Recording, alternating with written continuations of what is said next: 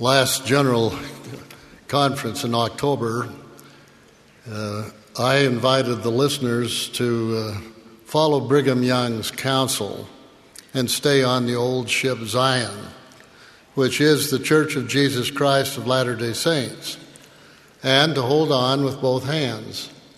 Since then, I'm happy to know that some of my family and others were listening and have asked me this question: what's in the old ship Zion that we should hang on to? I reminded them of what President Young said. We're on the old ship Zion. God is at the helm and will stay there. He dictates, guides, and directs. If the people will have implicit confidence in their God, never forsake their covenants, nor their God, He will guide us right. Clearly, our Heavenly Father and the Lord Jesus Christ have outfitted the old ship Zion with clear and simple eternal truths that will help us stay the course through the troubled waters of mortal life. Here are just a few. The Church of Jesus Christ has always been led by living prophets and apostles.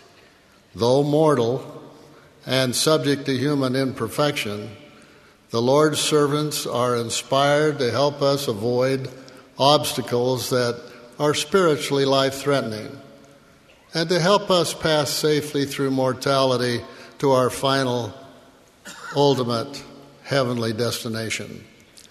During my nearly 40 years of close association, I have been a personal witness as both quiet inspiration and profound revelation have moved to action the prophets and apostles, the general authorities, and the auxiliary leaders. While neither perfect nor infallible, these good men and women have been perfectly dedicated to leading the work of the Lord forward as He has directed. And make no mistake about it, the Lord directs His church through living prophets and apostles. This is the way He has always done His work. Indeed, the Savior taught, "Verily, verily, I say unto you, he that receiveth whomsoever I send receiveth me." We cannot separate Christ from His servants. Without His first apostles, we would not have an eyewitness account of many of His teachings, His ministry, His suffering in the Garden of Gethsemane, and His death on the cross. Without their testimonies, we would not have an apostolic witness of the empty tomb and the resurrection. He commanded those first apostles, "Go ye, therefore, teach all nations, baptizing them in the name of the Father and the Son and the Holy Ghost, teaching them to observe all things whatsoever I have commanded you." This commission has been renewed in our own day with the Lord when the Lord called Joseph Smith to restore the church with ordained apostles to declare His gospel one last time before He will come again. It has always been a challenge for the world to accept living prophets and apostles, but it is so essential to do so in order to fully understand the atonement and the teachings of Jesus Christ and to receive a fullness of the blessings of the priesthood that follow those He has called. Too many people think church leaders and members should be perfect or nearly perfect. They forget that the Lord's grace is sufficient to accomplish His work through mortals. Our leaders have the best intentions, but sometimes we make mistakes. This is not unique to church leadership or relationships, as the same thing occurs in our relationships among friends, neighbors, and workplace associates, and even between spouses and in families. Looking for human weakness in others is rather easy. However, we make a serious mistake by noticing only the human nature of one another and then failing to see God's hand working through those He has called. Focusing on how the Lord inspires His chosen leaders and how He moves the saints to do remarkable and extraordinary things, despite their humanity, is one way that we hold on to the gospel of Jesus Christ and stay safely aboard the old ship Zion. A second truth is the doctrine of the plan of salvation. Through the prophet Joseph Smith, God gave the Book of Mormon, the Doctrine and Covenants, and many additional teachings to the church. These include a knowledge of the plan of salvation, which is a map of where we came from, our purpose here on earth, and where we are going when we die. The plan also provides us with a unique eternal perspective that we are God's spirit children. By understanding who our Heavenly Father is and our relationship to Him and to His beloved Son, Jesus Christ, we will accept their commandments and make covenants with them that will lead us back into their eternal presence. Every time I hold a newborn child, I find myself wondering, who are you, little one? What will you become through the atonement of Christ? We ask similar reflective questions when someone we love dies. Where are they? What are they seeing and experiencing? Does life continue?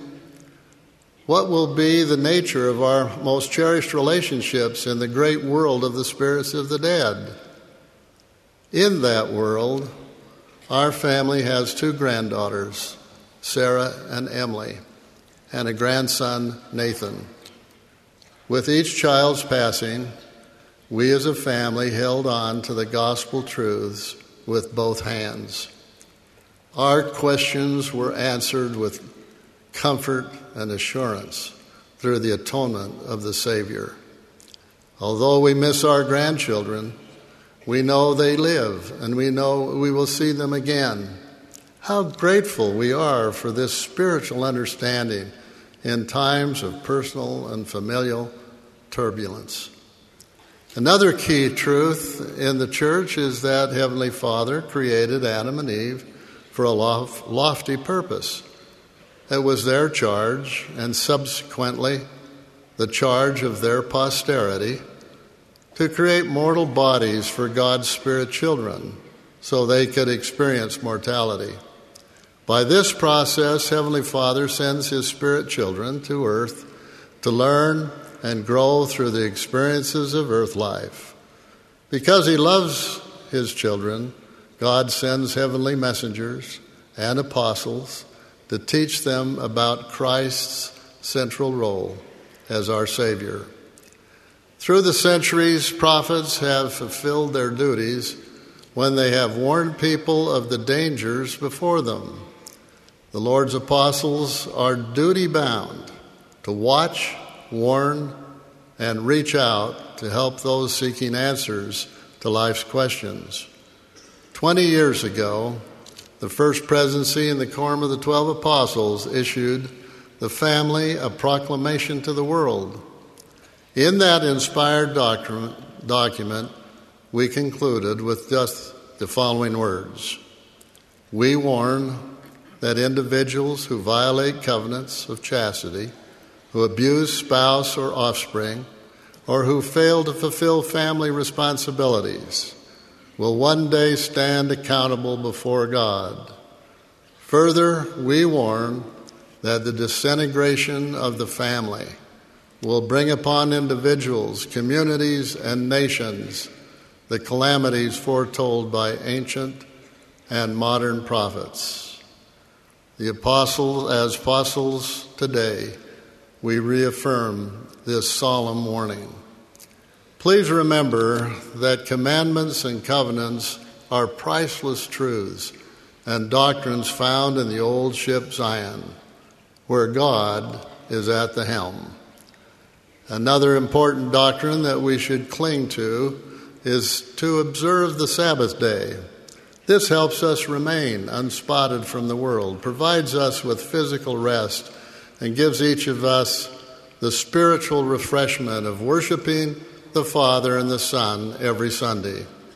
When we delight in the Sabbath day, it is a sign of our love for them. As part of our efforts to make the Sabbath a delight, we have asked local leaders and church members to remember that sacrament meeting is the Lord's and should be rooted and grounded in His teachings. The presentation of the ordinance of the sacrament is when we renew our covenants and reconfirm our love for the Savior and remember His sacrifice and His atonement. This same spirit of worship should permeate our monthly fast and testimony meetings. This sacrament meeting is for members to briefly express gratitude, love, and appreciation for our Heavenly Father, Jesus Christ, and the restored gospel, and to bear personal witness of these things. Fast and testimony meeting is a time to share brief inspirational thoughts and bear solemn testimony. It is not a time to give a speech. Young children should practice sharing their testimonies in primary and with their parents in family home evening until they understand the important meaning of a testimony. The recent emphasis of making the Sabbath a delight is a direct result of inspiration from the Lord through the leaders of the church. Ward council members should assist the bishoprics several weeks in advance by reviewing music and topics that have been recommended for each sacrament meeting. All of us are blessed when the Sabbath is filled with love for the Lord at home and at church. When our children are taught in the ways of the Lord, they learn to feel and to respond to His Spirit. We will all desire to attend each Sunday to partake of the sacrament when we feel the Spirit of the Lord. And all, young and old, who are carrying heavy burdens will feel the spiritual uplift and comfort that comes from Sabbath day of devoted contemplation of our Heavenly Father and the Lord Jesus Christ. Thankfully, Christ is always near, waiting and willing to help us when we pray for help and are willing to repent and come unto Him. Now, as we ponder just these few truths that exist within the old ship Zion, let us stay on board and remember that by definition, the ship is a vehicle, that the purpose of a vehicle is to take us to a destination. Our ship's destination is the full blessings of the gospel, the kingdom of heaven, the celestial glory, and the presence of God. God's plan is in place. He is at the helm, and His great and powerful ship flows towards salvation and exaltation. Remember, we cannot reach there by jumping out of the boat and trying to swim there by ourselves. Exaltation is the goal of this mortal journey, and no one gets there without the means of the gospel of Jesus Christ, His atonement, the ordinances, and the guiding doctrine and principles that are found in the church. It is the church wherein we learn the works of God and accept the grace of the Lord Jesus Christ that saves us. It is within the church that we form commitments and covenants of eternal families and become our passport to exaltation. It is the church that is powered by the priesthood to propel us through the unpredictable waters of mortality.